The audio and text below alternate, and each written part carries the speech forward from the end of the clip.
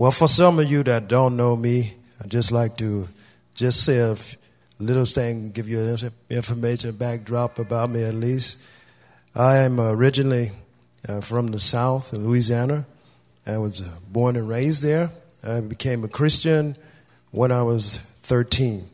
And the night that I became a Christian, the previous night, I was lying down in my bed, and I think it probably had to be about 2 or 3 a.m. in the morning. And I felt a kind of a light tap on my shoulder. And after that light tap, there was a voice that came to me and said, "Get up and get on your knees." And that voice sounded like my grandmother. And if you know anybody from the South, or you've been to the South, or you are from the South, you know that when the elders speak to you, you do what they say. So naturally, I got up off my bed, and I did not know until my aunt had told me what time it was. I did not know. I just got up and got on my knees. And I didn't know really what to say other than, "God, here I am on my knees before you." And so I stayed there for about an hour or so. And the following day, we had a revival. It was a revival service that was conducted in our church. And I remember the preacher preaching that morning. And when he gave an altar call, he called us up. And I remember walking out there. And I know for sure that my life was going to be different. I know that. And it was going to mean something. So I walked out there and I gave my life to Jesus. And I remember the pastor's wife came up to me and she says, "You're going to preach and you're going to teach God's word." And I can remember so clearly when she told me that, I wondered in my mind, how in the world is that going to happen? Because all of my relatives and my friend, they thought that for the longest time that I could not talk. Because I only said a very few words. If somebody wanted to have a conversation with me, that conversation was not going to be long. It was going to be yes or no, from me at least. And if you got a yes out of me, that was good, because normally I was accustomed to. And they said, "Wow," after everybody came up to me afterwards and said, "Wow, is that correct? That prophecy correct on you, that you're going to preach? How?" And I wondered how as well too. Well, life went on. Life went on from that point. And life was good, but life also took a drastic turn, because I found out that many places in which you actually go to for church, many people don't pay attention to what the Bible says, or they don't do what the Bible says. Many people just like to talk about what the Bible says, but don't like to practice what it says in their life. And because of that, it was like an arrow shot into my heart. And I was so hurt to where I could actually go into church and people still did not love each other.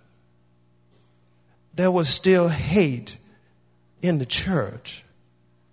There was still jealousy in the church. Now, I know the church is not going to be imperfect, or church is going to be perfect, I know that. But what I have a problem with is that if those sin actions and sin continue on and on repeatedly to where it becomes habitual, then I got a problem with that, because there's no change that is going on in our lives.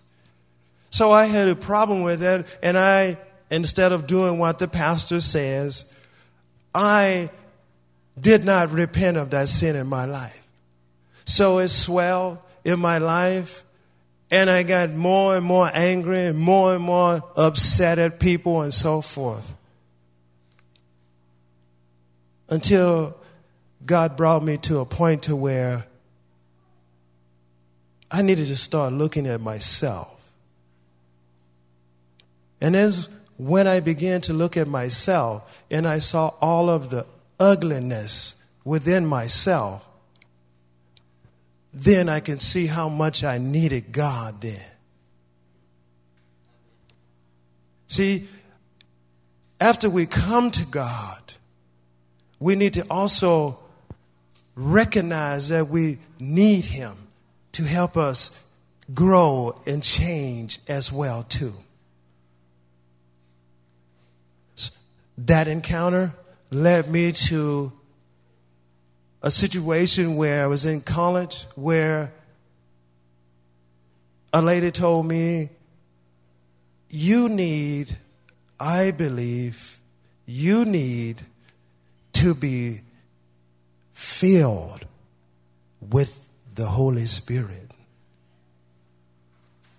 And at that time, I thought maybe that when I came to Jesus, that I was filled with the Holy Spirit. But when I came to Jesus, actually, I was indwelt with the Holy Spirit. But because of issues that were happening in my mind, in my emotions, I needed to be filled with the Holy Spirit. Okay? I'm going somewhere with this. I need to be filled with the Holy Spirit. With evidence, as we see in the Bible, of speaking in tongues. So when I had that feeling of the Holy Spirit and that experience of speaking in tongues, my life began to change. And it began to change in a very dramatic way. Now I went from being a very shy guy, not seeing how I could actually be up here and preaching, to now one that actually I got a little bit of boldness now that I want to actually share with people now. And they couldn't stop me from talking then. And you're going to see that today. But I've realized now, over the course of time in my life, I've realized that the Spirit of God at conversion came to dwell in me. I needed now not only to have the Spirit of God dwell in me, but I need to be filled with God's Spirit, where He fills my mind, fills my emotions, and so forth. But I've also learned too. When I say I learned, I mean it in the context of I'm still learning. I'm still learning that I also need to be controlled by the Holy Spirit. Indwelt by the Holy Spirit. Filled by the Holy Spirit. And controlled by the Holy Spirit. 3 different things. And the believers, me and you, we need to experience these stages in our lives. And as we do that, many of us line up, me including last night. As we do that what we ran out here last night for, to be empowered, to be controlled by the Holy Spirit, that's what will happen to us. And when we decide that we want to be empowered and controlled by the Holy Spirit, that's one thing that we must go through before that power is released upon our lives. And that's what I want to come to today. I believe, and I believe that I see it within Scripture. I believe that before we experience, watch this, the dunamis power of the Holy Spirit, we have to go through a time of trials and testing. And when we go through a time of trial and testing and pass those, then that dunamis power of the Holy Spirit in which we are seeking will be released upon our lives. Some of you thinking that all I'm going to have to do is just ask but not have to go through anything. Wrong. You're going to have to go through something in order for the power to be released on your lives. Pastor Law did not get to the point that he is at now without going through something. Yes. And this time I believe that we're in now in our nation, it is a time in which we are going through something. And I believe that it's a time of trial, it's a time of testing. And I believe as the believers go through them, watch this, with thanking God for them, 2, rejoicing in them, and 3, obeying what the Holy Spirit will say to you in those times. I think if we can go through those times of testing in that manner, I believe then God will release the dunamis power of the Holy Spirit upon our life. Did you know that the Bible talks about the word of power in the New Testament in 3 or 4 different meanings? All right. Dunamis simply just comes from the word we understand here in English language as dynamite. Okay. What does dynamite do? Dynamite can take the former kingdom and stick a few sticks of dynamite around that kingdom and blow that thing into entire pieces. Okay. So that's what we're talking about here today. We're talking about a power that God wants to release upon us that will take hell by force and will cause hell and the power of hell to be dissipated from people's life. That's what we're talking about today.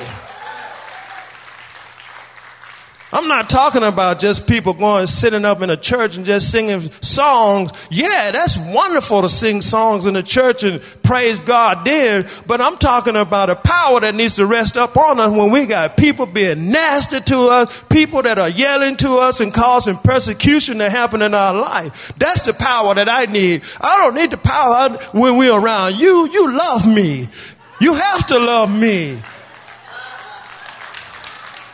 But that person that I'm telling the truth outside there, he don't love me. He hate me because I'm telling him the truth. But I still have to love him or her.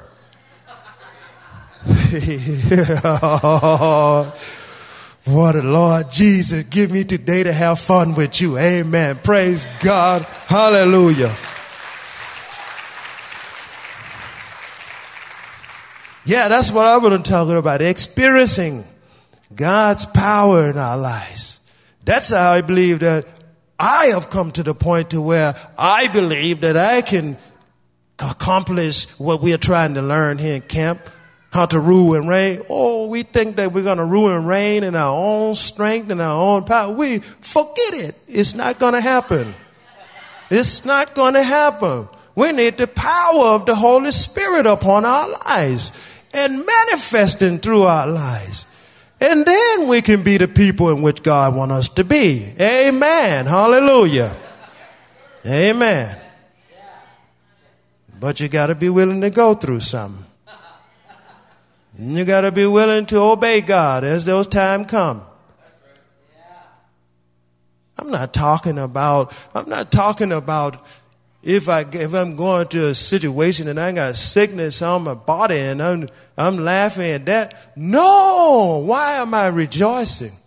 I'm rejoicing because I know the God in whom I serve has power over this sickness in my body.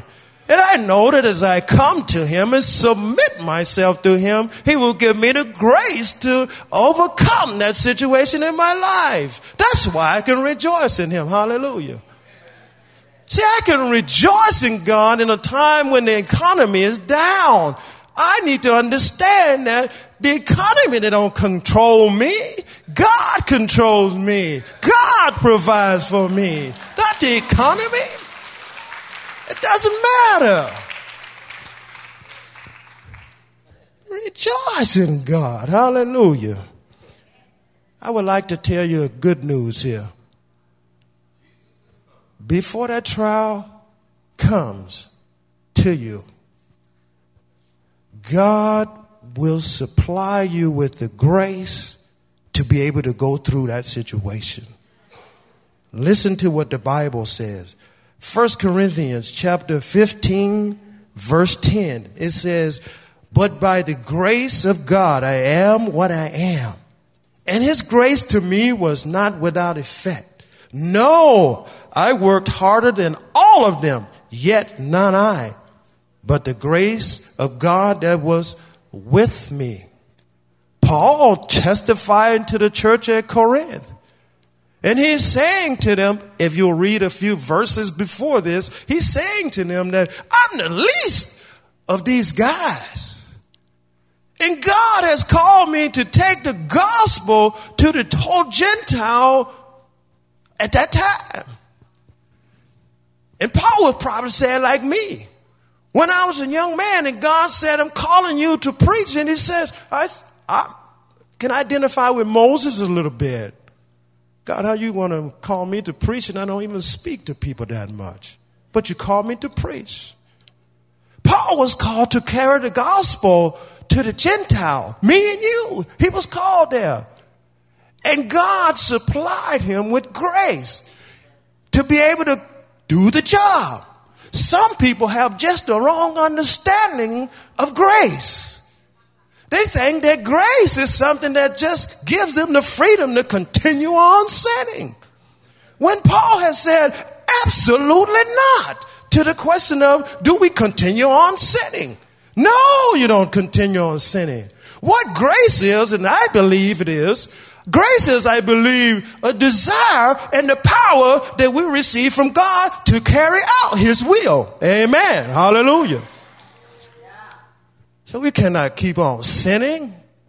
No, that would be trampling on the blood of Jesus if we keep on sinning. No, stop it. God will supply us with the grace when challenges come into our life, trials. God will give us the grace we need. Yes.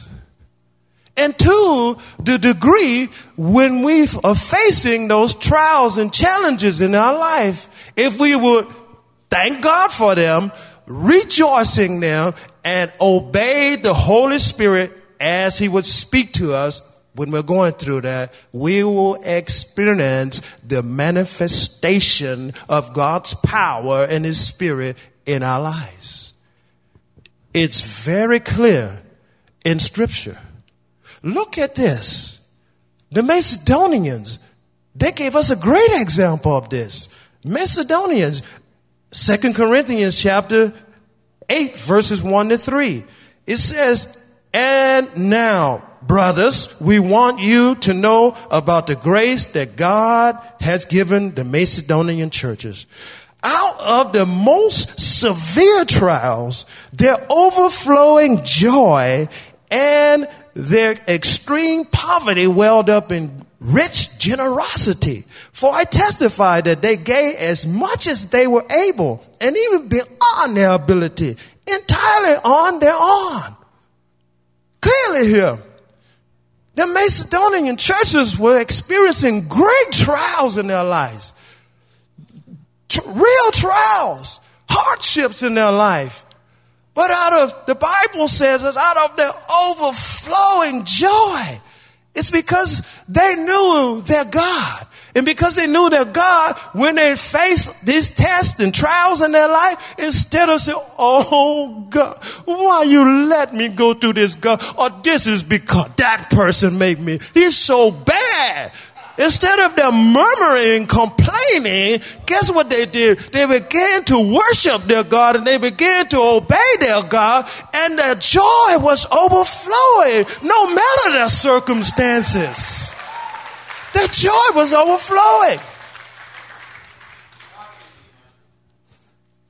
Don't let things in our life dictate how we're going to feel. Right?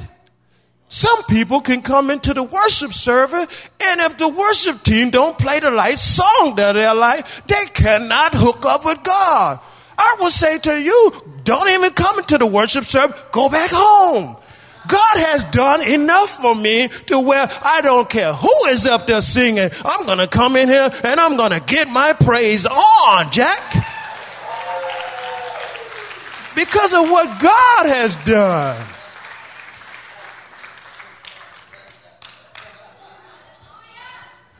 You got to know that when I call you Jack, it means that I love you, okay? That's a black folks slang now, okay? Amen. But God has grace for you. He has grace that He gives to us before going through the trials. He has grace there. And part of that grace is God also arming us with His Word. Okay? God knows the trial, and He allows it to be there. You know why? Because He is interested in fulfilling His number one goal for your life. And His number one goal is not that you have big houses and thousands of dollars. It's great if He gives you that, and that's wonderful. But His number one goal for you is that you will grow up to be like Christ. That's His number one goal for you. And He's interested in conforming us to be like Him. Yeah. See, I was fooled. I was duped into believing that when I became a Christian, everything was going to be all rosy. That's a lie. Everything is not all rosy. Everything is good because we know that we have somebody to go before us through the trials and through the hardships in life. That's why the Bible said that Jesus, being tempted at all points, He never sinned. He understands what you go through. He understands the hardship. He understands the persecution that you go through. He understands that. And He goes before you. And He holds you up in that time. And if we would have eyes to see Him in that manner, joy would start to come from our hearts, no matter our circumstances. Oh, praise Jesus. You know, it's interesting how the disciples, they were indwelled with God's presence, and they were filled with God's presence. But that wasn't enough. You remember in John, Jesus breathed His Spirit, John chapter 20, into His disciples. But in Luke chapter 24, we see Jesus says to His disciples, wait in the city in Jerusalem until you are endowed with power and you're clothed. Jesus made a distinction there. He made a distinction between His disciples being filled. Are you filled with the Holy Spirit compared to being filled with the Holy Spirit and empowered by the Holy Spirit? So we must ask ourselves, what made the difference? What made the difference between the filling of the Holy Spirit and the actual power of the Holy Spirit in the upper room? What made the difference? If you will read Luke chapter 24 carefully, and you will see in verse 49 it says, I am going to send you what my Father has promised.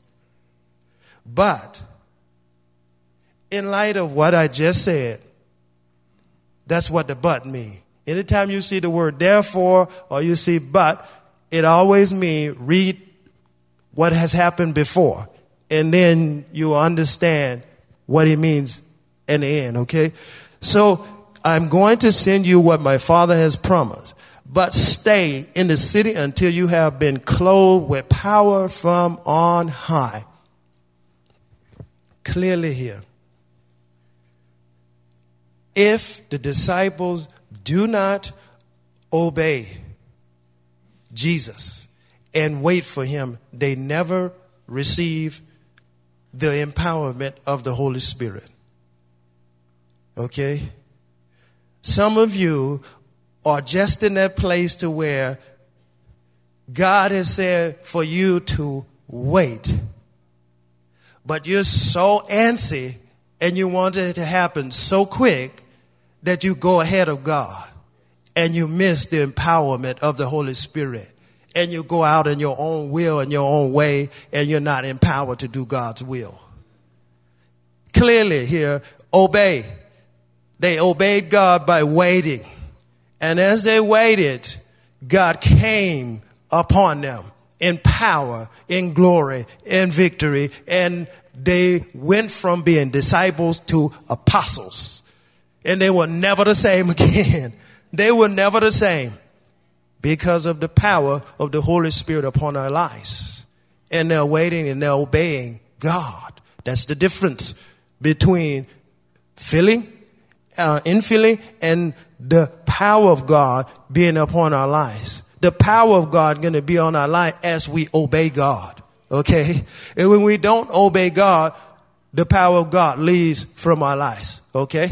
Clearly, that's why he could recognize that God, don't take your Holy Spirit away from me. Why? Because David knew that he had sinned. And David knew that he had to repent. And as he walked with God in obedience, he knew that the power of God would be upon his life. Today, there's no power going on outside of the church. Why? Because I cannot tell the difference between the people in the church and the people outside of the church. Amen. If we want the power of God on our life, we must be a people who walk in obedience to God. Amen. That's what the Bible for. That's why I love the James, like I told you the other night. Does no good. It can say, oh, it feels so wonderful. That was a heavenly word. But if you walk out of the door today and don't even practice it, then you just became a hearer and then you deceive yourself because you didn't obey what it said. Amen. It's okay for to say amen. Mm-hmm. Praise God. Look at the Thessalonians. The Thessalonians, 2 Thessalonians chapter 1, verse 3 and 4. We ought always to thank God for you, brothers, and rightly so, because your faith is growing more and more, and the love every one of you has for each other is increasing. Therefore, among God's churches, we boast about your perseverance and faith and all the persecutions and trials you are enduring. If you read in 1 Thessalonians in chapter 1, Paul says that when they came to preach the word to the Thessalonians, they received the word with great joy. And this was in the midst of their trials and their hardships in life that they received God's word with great joy. And instead of them giving up and losing hope in the midst of their trial, they continue to obey God in the midst of their trial. And Paul comes back again and he says we ought to always give thanks. And we talk about you to other churches because of your faith and in the midst of perseverance, in the midst of trials in your life. Wow, some of you probably didn't know that. In order for me to get that power over my life, I got to go through something. Hey, that's why sometimes all hell breaks loose in your life. Okay? Because God wants to test you and see how genuine you are. Okay? He wants to see how genuine you are. He doesn't want, the devil is not messing with anybody that he knows that's not as genuine for Christ. Okay? He is happy that you go on to church and you praise God and never do anything for the society and try to get people out of hell. He is happy for that to happen. But the minute that you begin to say, no, we want to release people from the hand of the enemy, then he will try to come up on you then. I can tell you for sure that when I probably, because I have the privilege to be able to be around my pastor, but I can tell you for sure when the pastor began to say, oh no, I don't want to do this on my own, but I want to let the power of God work in me and through me to release people from hell, I can tell you for sure he would declare to you that all kind of hell break through in his life. People start to walk away from him. People start to persecute him and everything because of obedience to God and because of her desiring to want to walk in total obedience, surrender to the Spirit of God, all hell broke loose in his life. And today the man is anointed of God because of his going through those situations, thanking God for them, rejoicing in them, and obeying the Holy Spirit. We ought to know that as Christians, if we want to see the Spirit of God and the power of God in our life, the power to chase hell away, we need to understand that we're going to go through trial and tribulation. And no way around that. I'm just being frank with you this morning. There's no way around it. Okay? I'm not talking about trials that come to our life and situations that come to our life because we willfully sin. When you willfully sin like that, you should be allowing your head to be beat up by the enemy then. Because you're willfully sinning. I'm talking about when we are trying our best to live our lives to please God and walk in obedience to him. You can expect trials and you can expect tribulations to come to your life. And don't think that they're not. They're going to come. That's interesting. Interesting fact that I know. We remember most of our presidents and our leaders, not because of all of the successes they do. Well, we remember them for how they went through hard times. How were they through those hard times? That's how we remember great people. We don't remember generally great people because we use excuses saying that they have all the attributes and they have all the things given to them. So they should do that. But when how they go through those difficult times in their life, that's what makes people great. Okay? That's what separates good athletes from great athletes. Is that great athletes are willing to go through the difficult times the same way that they go through the good times.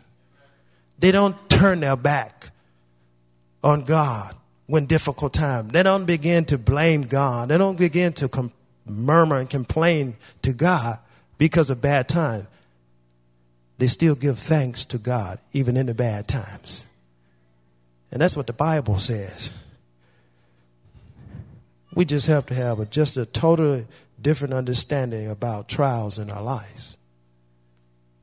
See, we think that, again, like me, have that idea and that notion that comes from this pursuit of happiness. America provides that, a pursuit of happiness. And when we have that pursuit of happiness in our mind, we think about the little picket fence, that's around our yard, about a 2-story house, all serene. My kids conform to what I want them to be and so forth. I got about 2 or 3 cars in the garage and so on. We think about it like that. But when that bubble is burst, then we don't know what to do. Or when the economy sinks, then our spirit sinks right along with it. Why? Because that was our pursuit. We were pursuing those things instead of keeping our eyes focused on Jesus. Did you know that the Bible says in Isaiah that when we keep our eyes on the Lord, He will keep us in perfect peace? Did you understand that? So that's why I say that I am not worried about the economy. Why? Because my eyes are set on Jesus. And if I keep my eyes on Jesus, the Bible tells me that if He is the author and He is the finisher of my faith, and He is not going to let my foot stumble or slip. So I keep my eyes on Him. My whole attitude changes when I go through trials in life. Easy, again, to take in what the pastor is saying about ruling and reigning. Easy when everything is going good. But when everything is not going good, can we do that? I remember Pastor Kenny and his wife, they let me stay with him for about 6 months or so before I ended up marrying my wife. And I remember that it's about 1 week, and I don't know what was happening, but I was having an extreme pain in my body. Pain to where, boy, even as you make the even subtle moves, you can feel it. And I remember laying on his couch in his basement, and I just thought for a minute about the goodness of God. And it was almost like, because I thought about the goodness of God, and my eyes went away from that pain, and my eyes were set on God and His goodness, that the joy just started to bubble up inside of me. His wife, Pastor Molly, she looked at me and she said, what you doing? Because in 1 minute I was in extreme pain, and I could not even move. 2 days already that I missed from work. And now, this moment, I'm laughing like mad on the couch. I was rejoicing on the couch. It's great. When I walked down the aisle and married my wife, that was the greatest day. I was like rejoicing. And I say that simply because that day was a lot easier. It was easier to rejoice. But that day when I was laying and being afflicted with something in my body, that wasn't all that easy to rejoice. But God wants us to understand that He is the same if I'm marrying my wife or if I got something going on in my life. He is still the same. And I can rejoice not in who I am, but I can rejoice in Him and who He is. He has told me He will never leave me or forsake me. He has told me that I'm rich, not poor. He has told me all those things. And no matter what happens in this life, I'm going to believe those until I depart and leave from this earth. And therefore, because of that, I'm going to give Him thanks in whatever circumstances I'm in. I'm going to give Him all the rejoicing that I can. That's why when I am into the church, I'm going to laugh. I'm going to rejoice in God. Yeah? People say, blessed. People say, oh, you're blessed. But they go right down the street and they look at the sinner. He said he's blessed. Okay? But on the other hand, when we have a collapse in things and something bad is going on, that sinner may be all rattled and shaken. Wow, would it be wonderful? Would it be a testimony to see the fruits of the Spirit develop from the life of the believer, even though we're going through this hardship and hard time? Wow, would it be wonderful to see a believer walking in peace because he knows his God is firm and he knows his God is steady? I used to think it was bad to laugh in church. But now it's wonderful. And I know that people always tell me when I get prayed for and I go on the ground, I laugh loud. I laugh loud because God is showing me something different. I laugh loud. It's okay to laugh in church. Like the pastor say, God like Thai people. He like Thai people when they laugh too.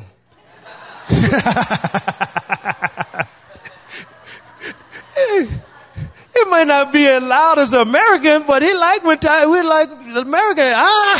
Especially black folk. Black folk love to laugh. I'm telling you, Jack. They love to rejoice. When you've gone through some of the things, and you've been chained pretty much all your life, and you come to Jesus and you're being freed from that, you'll go away from rejoicing, and you'll go away happy. Yeah.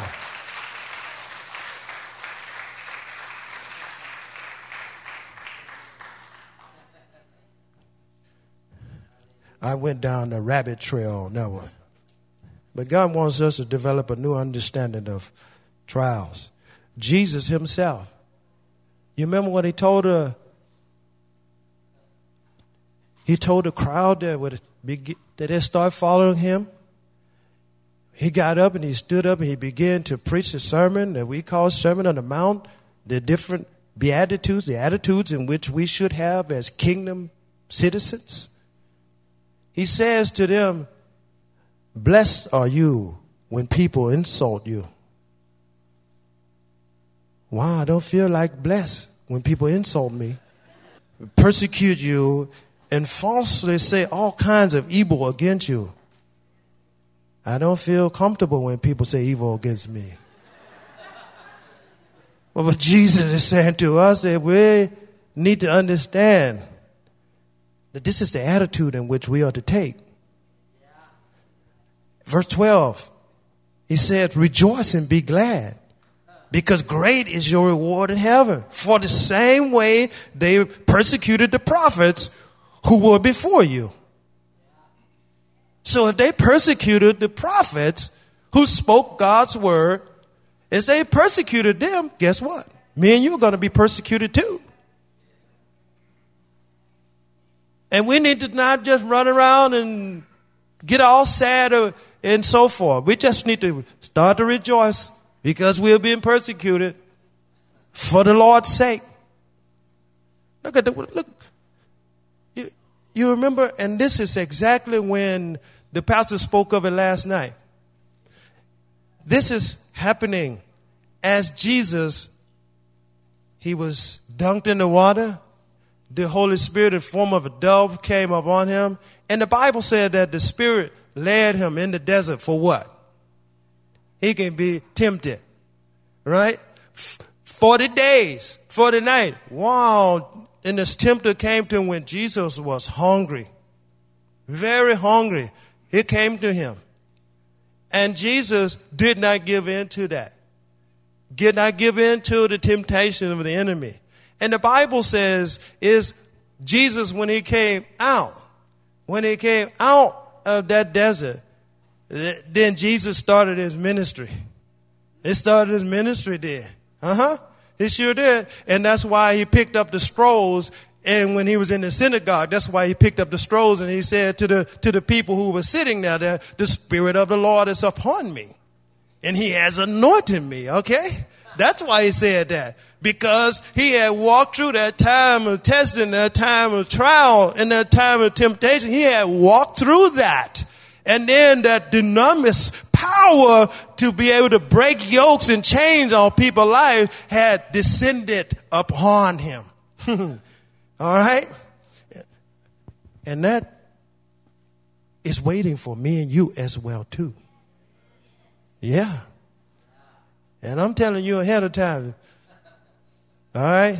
Soon as you get back home, something is going to break loose in your life. I'm just telling you ahead of time. So that you can remember. You can remember to give thanks for them, rejoice in them, and also obey what the Holy Spirit will speak to you as you're going through it. And I can tell you for sure, as you do that, wow, you will experience that great joy and peace in which God has made available for his people. Amen.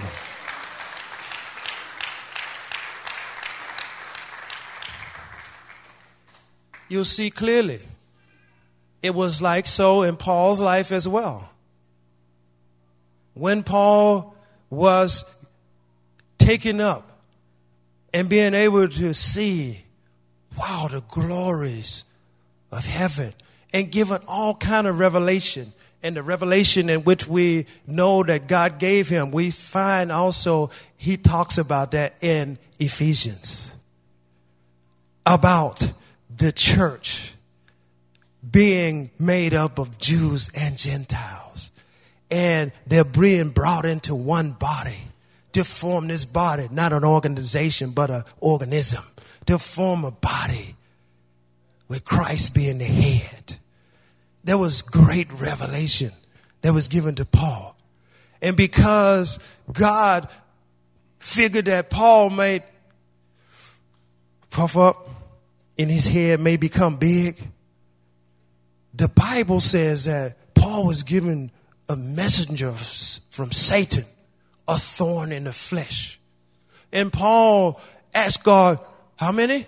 1, 2, 3 times to remove this thorn from his flesh. And God didn't. But Paul said, and that's, I'm sorry here. 2 Corinthians 12:9. And also in verse 10, Paul says that just almost very similar to what Jesus said when he was in the Garden of Gethsemane. Jesus said, nevertheless, not my will, but your will be done. Paul said, it's okay, God, in other words, it's okay about this thorn. It's okay. But your grace may rest upon me. Your grace may be sufficient in it. God wanted Paul to know a deeper depth of the sufficiency of his grace. You would think that Paul's an apostle as such as he was. He had enough grace. No, he didn't have enough. God allowed trials sometimes to keep us from puffing up. He's interested again in maturing and growing us into his likeness. Amen. How about Peter? Peter told the brothers and sisters all throughout 1 Peter and 2 Peter. He says, brothers, don't find it strange. Don't find it strange when you go through fiery trials. That's the word he used. He says, don't find that strange. Because God wants to prove to see how genuine you are. So don't find it strange when you go through situations. Don't get all agitated about it. Don't complain to God about them. But instead, give him thanks. Smile in them. See, the first century church, they understood that if they would continue to be obedient to God, no matter what their circumstances were, they knew that greater power awaited for them. They knew it. So therefore, that's why they rejoiced when they were persecuted. Well, you got Christians today, man, it's all wonderful. And they'll declare the word of the Lord when all things are going good. But when all hell is breaking loose, silence. God wants us to understand. He just give us a new thought about trials, and we go through them. They're for your good. They're not to harm you. They're for your good. That was the whole prophecy in which Jeremiah gave to the people of God. It was during that time of captivity, gave them the prophecy that God says, I know the plans that I have for you. The plans to prosper you, not to harm you. That's where that came from. He's saying that, hey, don't grow weary. Don't grow sad at your hardships and your trial in life. Continue to rejoice in God because they have a greater purpose. Pastor Lau and his lovely wife always talk about how we are to go from glory to glory to glory to glory. How do you think you're going to go from glory to glory to glory? You're going to go through trial from trial to trial. Notice what happened. When Jesus went to the cross, you think that was good? No, that wasn't good. He was beaten. He was bruised. And he was killed. I believe that when me and you get to heaven, boy, we're going to see some of these old saints who are in places like Africa, different parts of Asia where they're losing their lives. We're going to see that these are great saints. Jesus went to the cross. He died. And the Bible said that Jesus was raised in power and victory. Hey, friend, I'm telling you for sure, me and you, if we go through this thing right now, and Paul the Apostle said that they're light, that these current trials and suffering that we go through right now, they're light compared to the glory that awaits for us. I tell you, when you go to that trial is in your life, you say, wow, trial. But I tell you that if you open that door and you'll step on the other side, whoa, you will see a greater manifestation of that glory. Okay? However, before going through that door, Lord, thank you for this situation, God, because I know it's going to work for a greater glory for you, God. I'm going to rejoice in it, God. And whatever you want to speak to me in this trial and this time, God, I'm going to put my foot in my hand to obey that. And as you are doing that, you open that door up and the glory of God wait for you. And people will look at you and you will be a new creation. That's what that means. Amen. Hallelujah. That's what that means.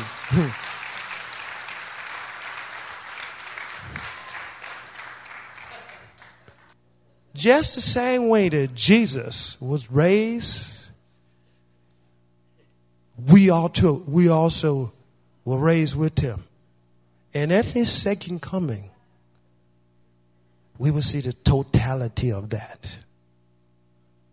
Okay? What is the power of the Holy Spirit? We talk about the Holy Spirit all the time. What is the power of the Holy Spirit? I would say to you that the power of the Holy Spirit is the greatest force in which we have on this earth today. What is that? I would say it's genuine love. Got it? Genuine love. We often think about the Holy Spirit at the force that bring pop. When somebody get lay hand on it, fly back like that and so forth. That's great. That's wonderful. It is. Or, just the power being demonstrated like that. But when we read about the fruits of the Spirit, what is the very first one? The fruit of the Spirit is love. And you notice how in 1 Corinthians, Paul talked about how without this love in our life, we're nothing. He says that we can pull off the greatest miracles. We can sound like angels. That's what he says. But he says without love, we're nothing. We're nothing. We're absolutely nothing. And I would say to you that we're fooling ourselves if we think that we're going to walk out there and just preach a gospel to someone separated from love. It's not going to happen. They will not come. It's when the gospel and love are mixed by our surrendering to the person of the Holy Spirit, then God can unlock the key of the hearts of people. And the greatest miracle of them all can happen. A sinner be transformed into a saint. Hallelujah.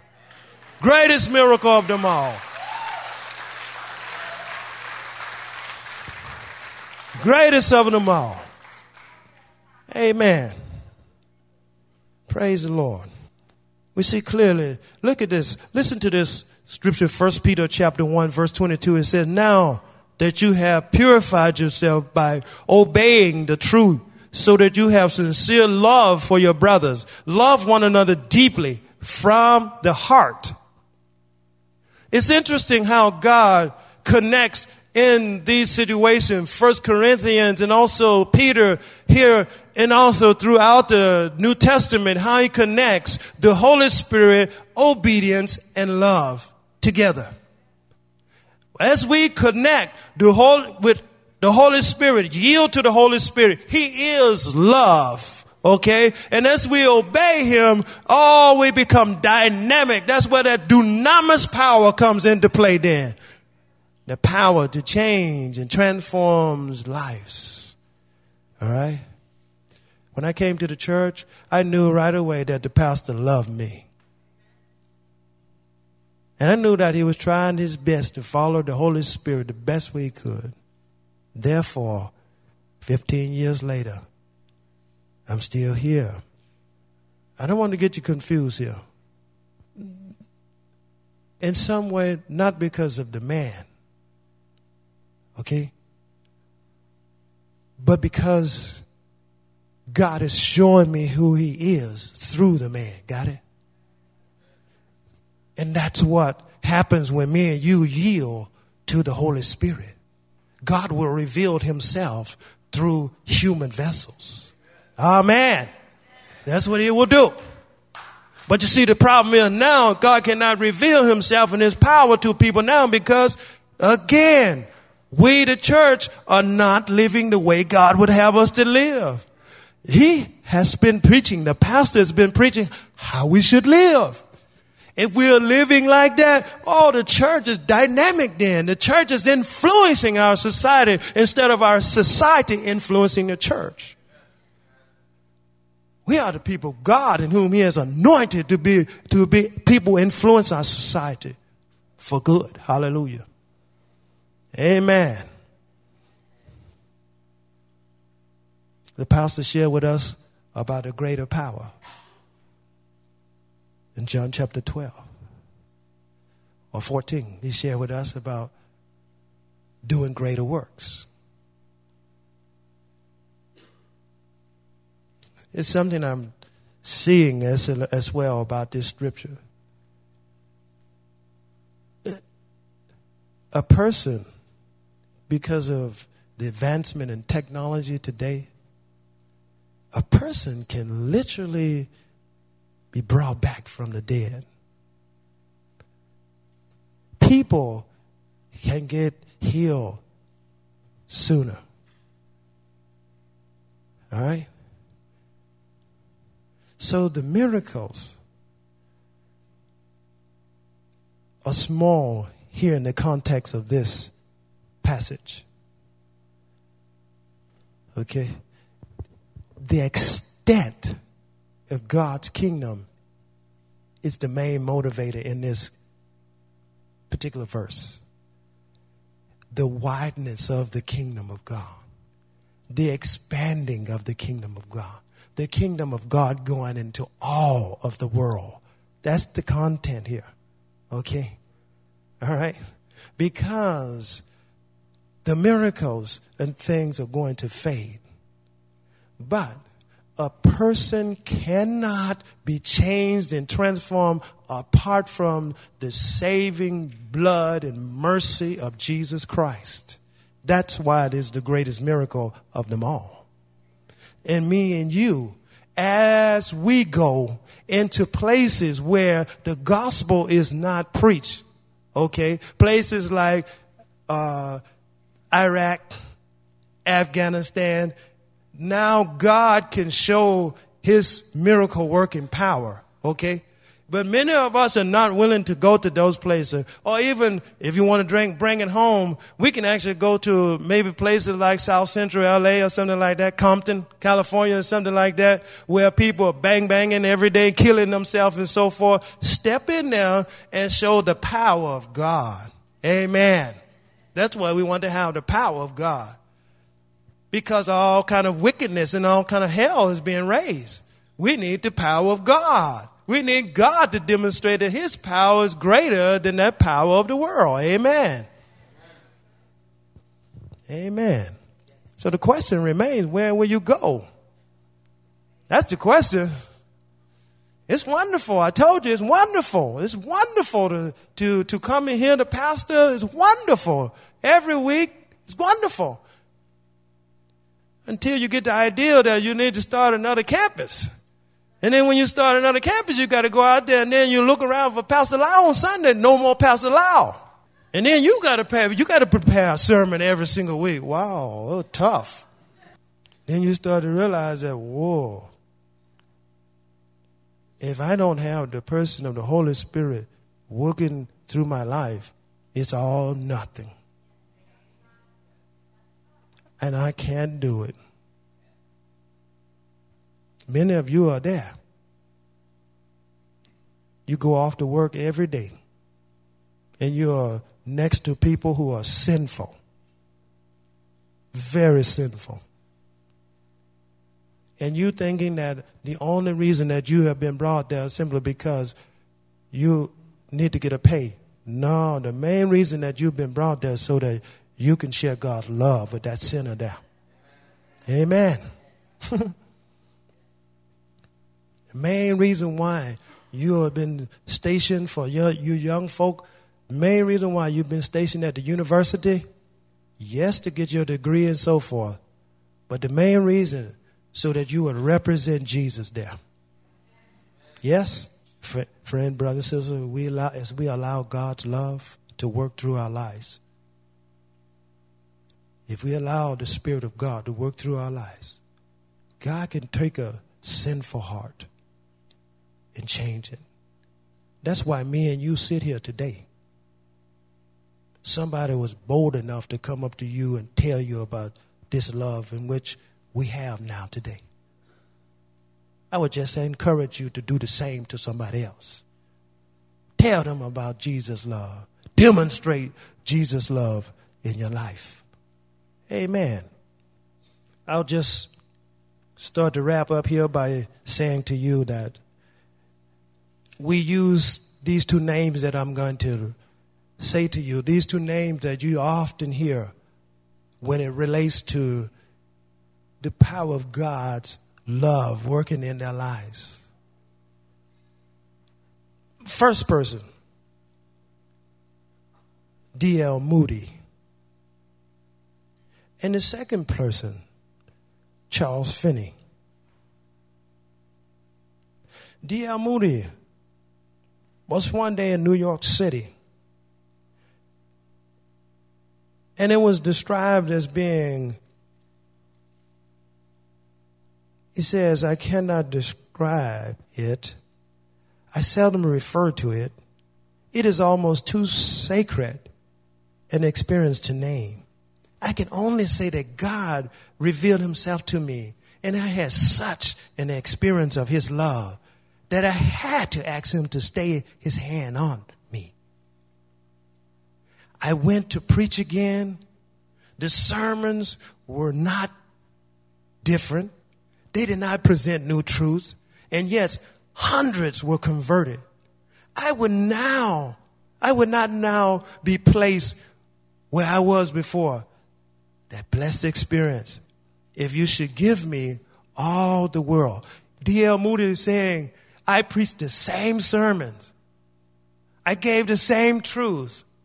But because of God's love had a hold of his heart,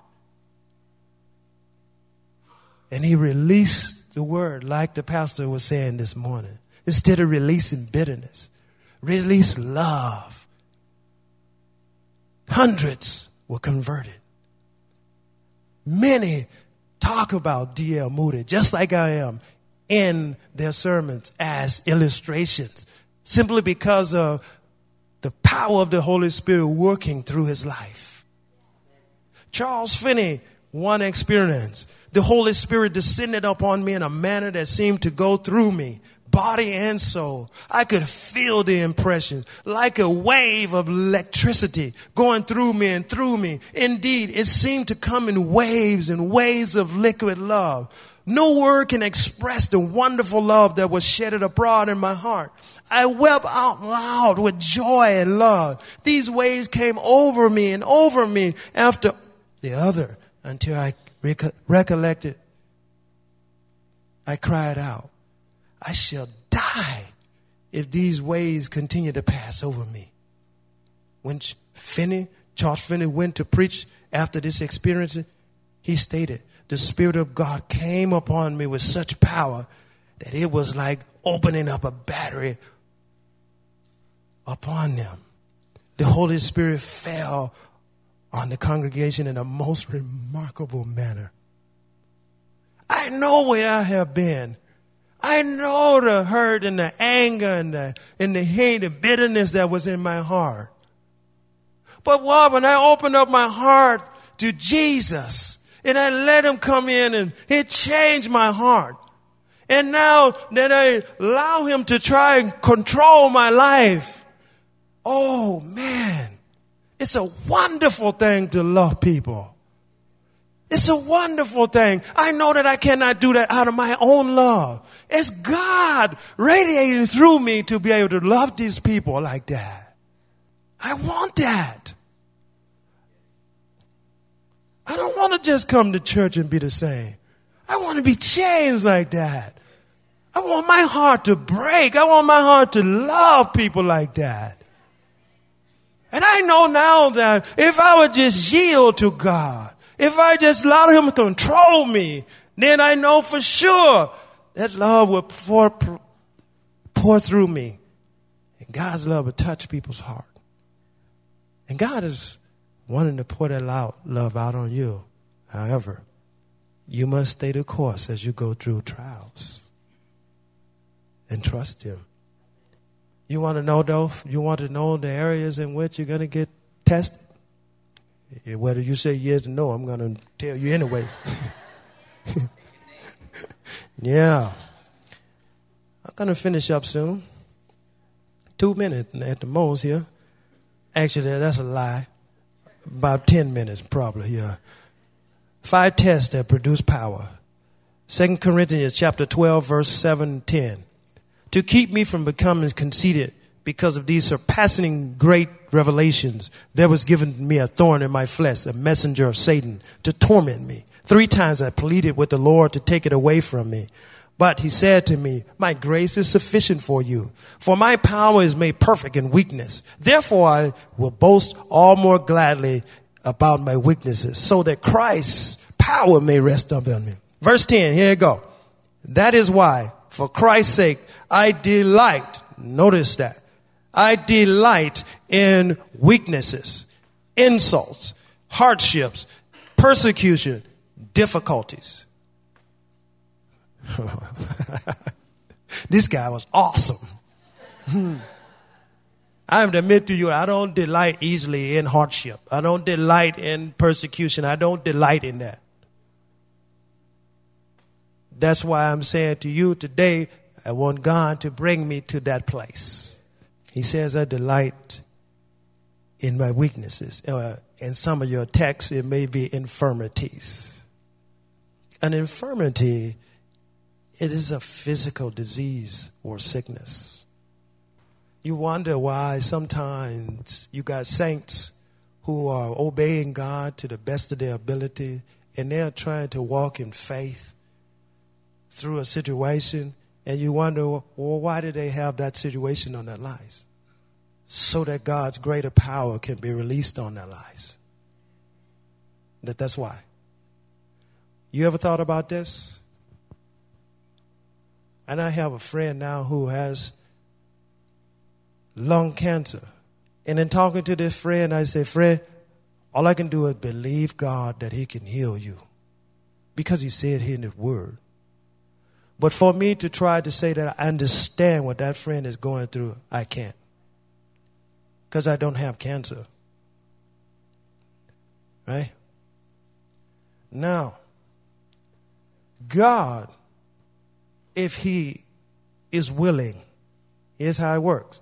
If he is willing, that friend is willing to continue to obey God and let the fruits of God be demonstrated through his life, even during this trial in which he's going through in his life, he can be a witness for Jesus to the man that's dying in his bed with cancer. He can be a witness to him. Okay? That's why we don't want to disregard people who have been marching along with God, and then sometime the enemy come treading into their life with things as such. Because God has a greater purpose for it. Okay? All right? That's why the Bible will go on to tell us that our thoughts are not God's thoughts. So are our ways. They're not our ways are not God's ways. All right? When we start to dictate how God do things, then we are playing God's role then. And God doesn't like that.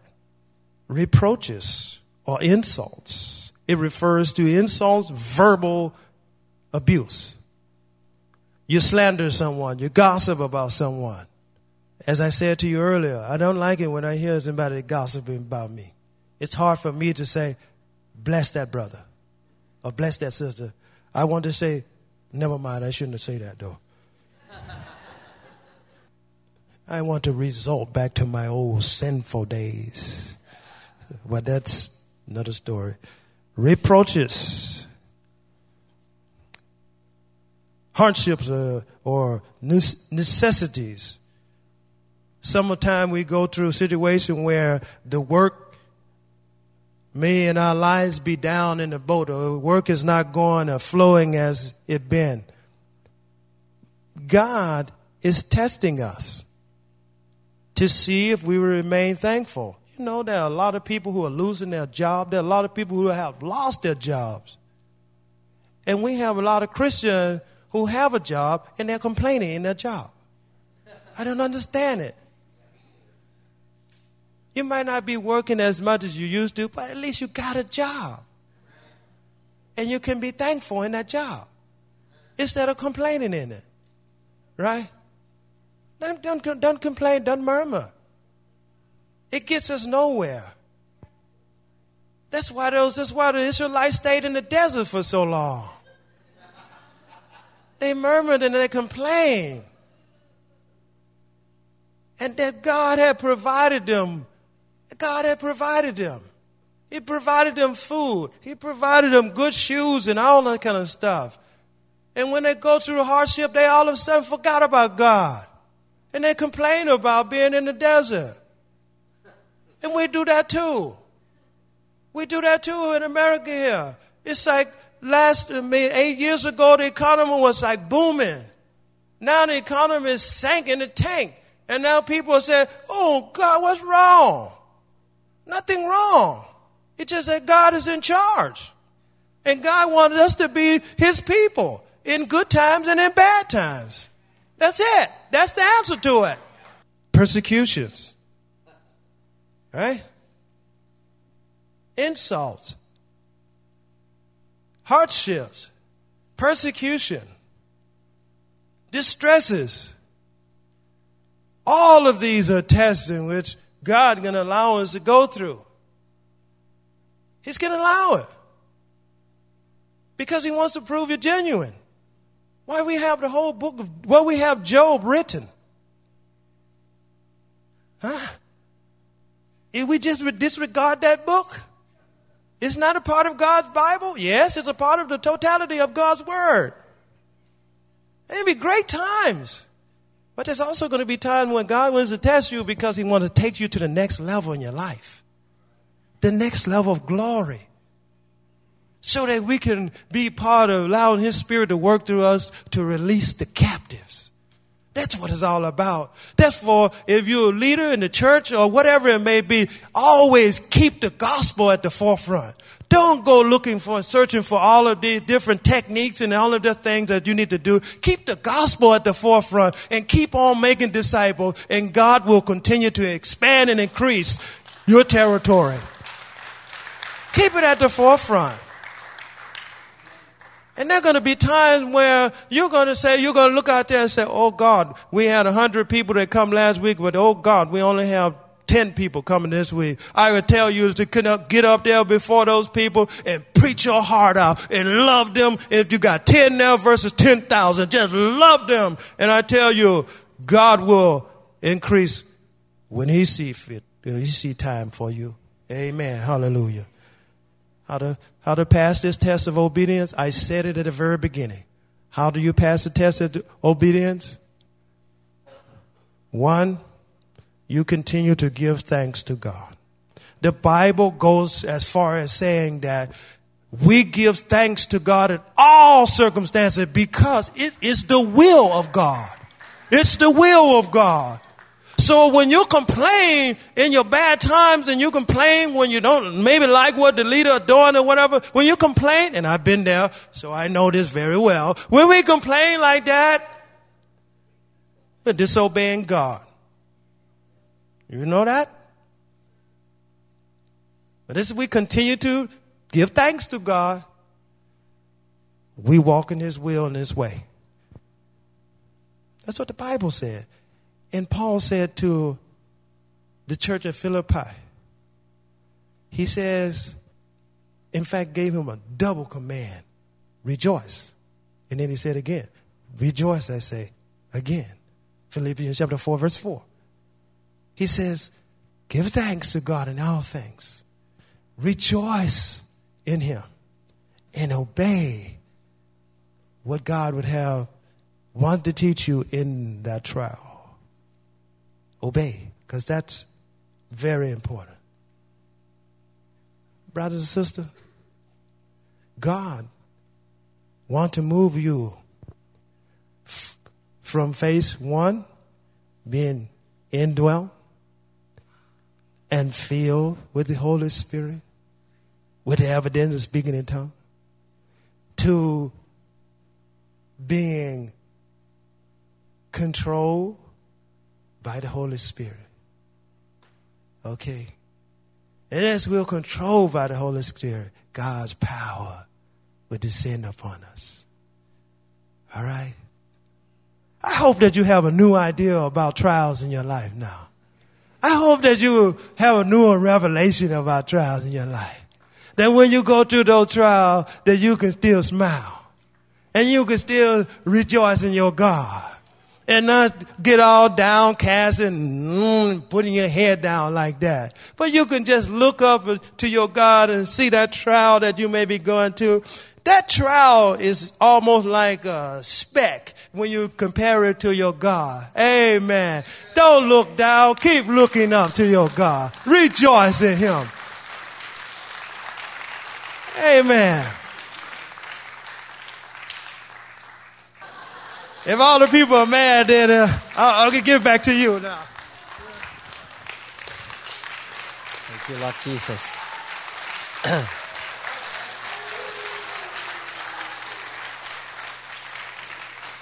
Wow, it's a blessing to hear the truth. Amen. How many people are going to say ha, ha, ha when you face the trials? You're going to rejoice in the trial now? Amen. Walk by the Spirit. Amen.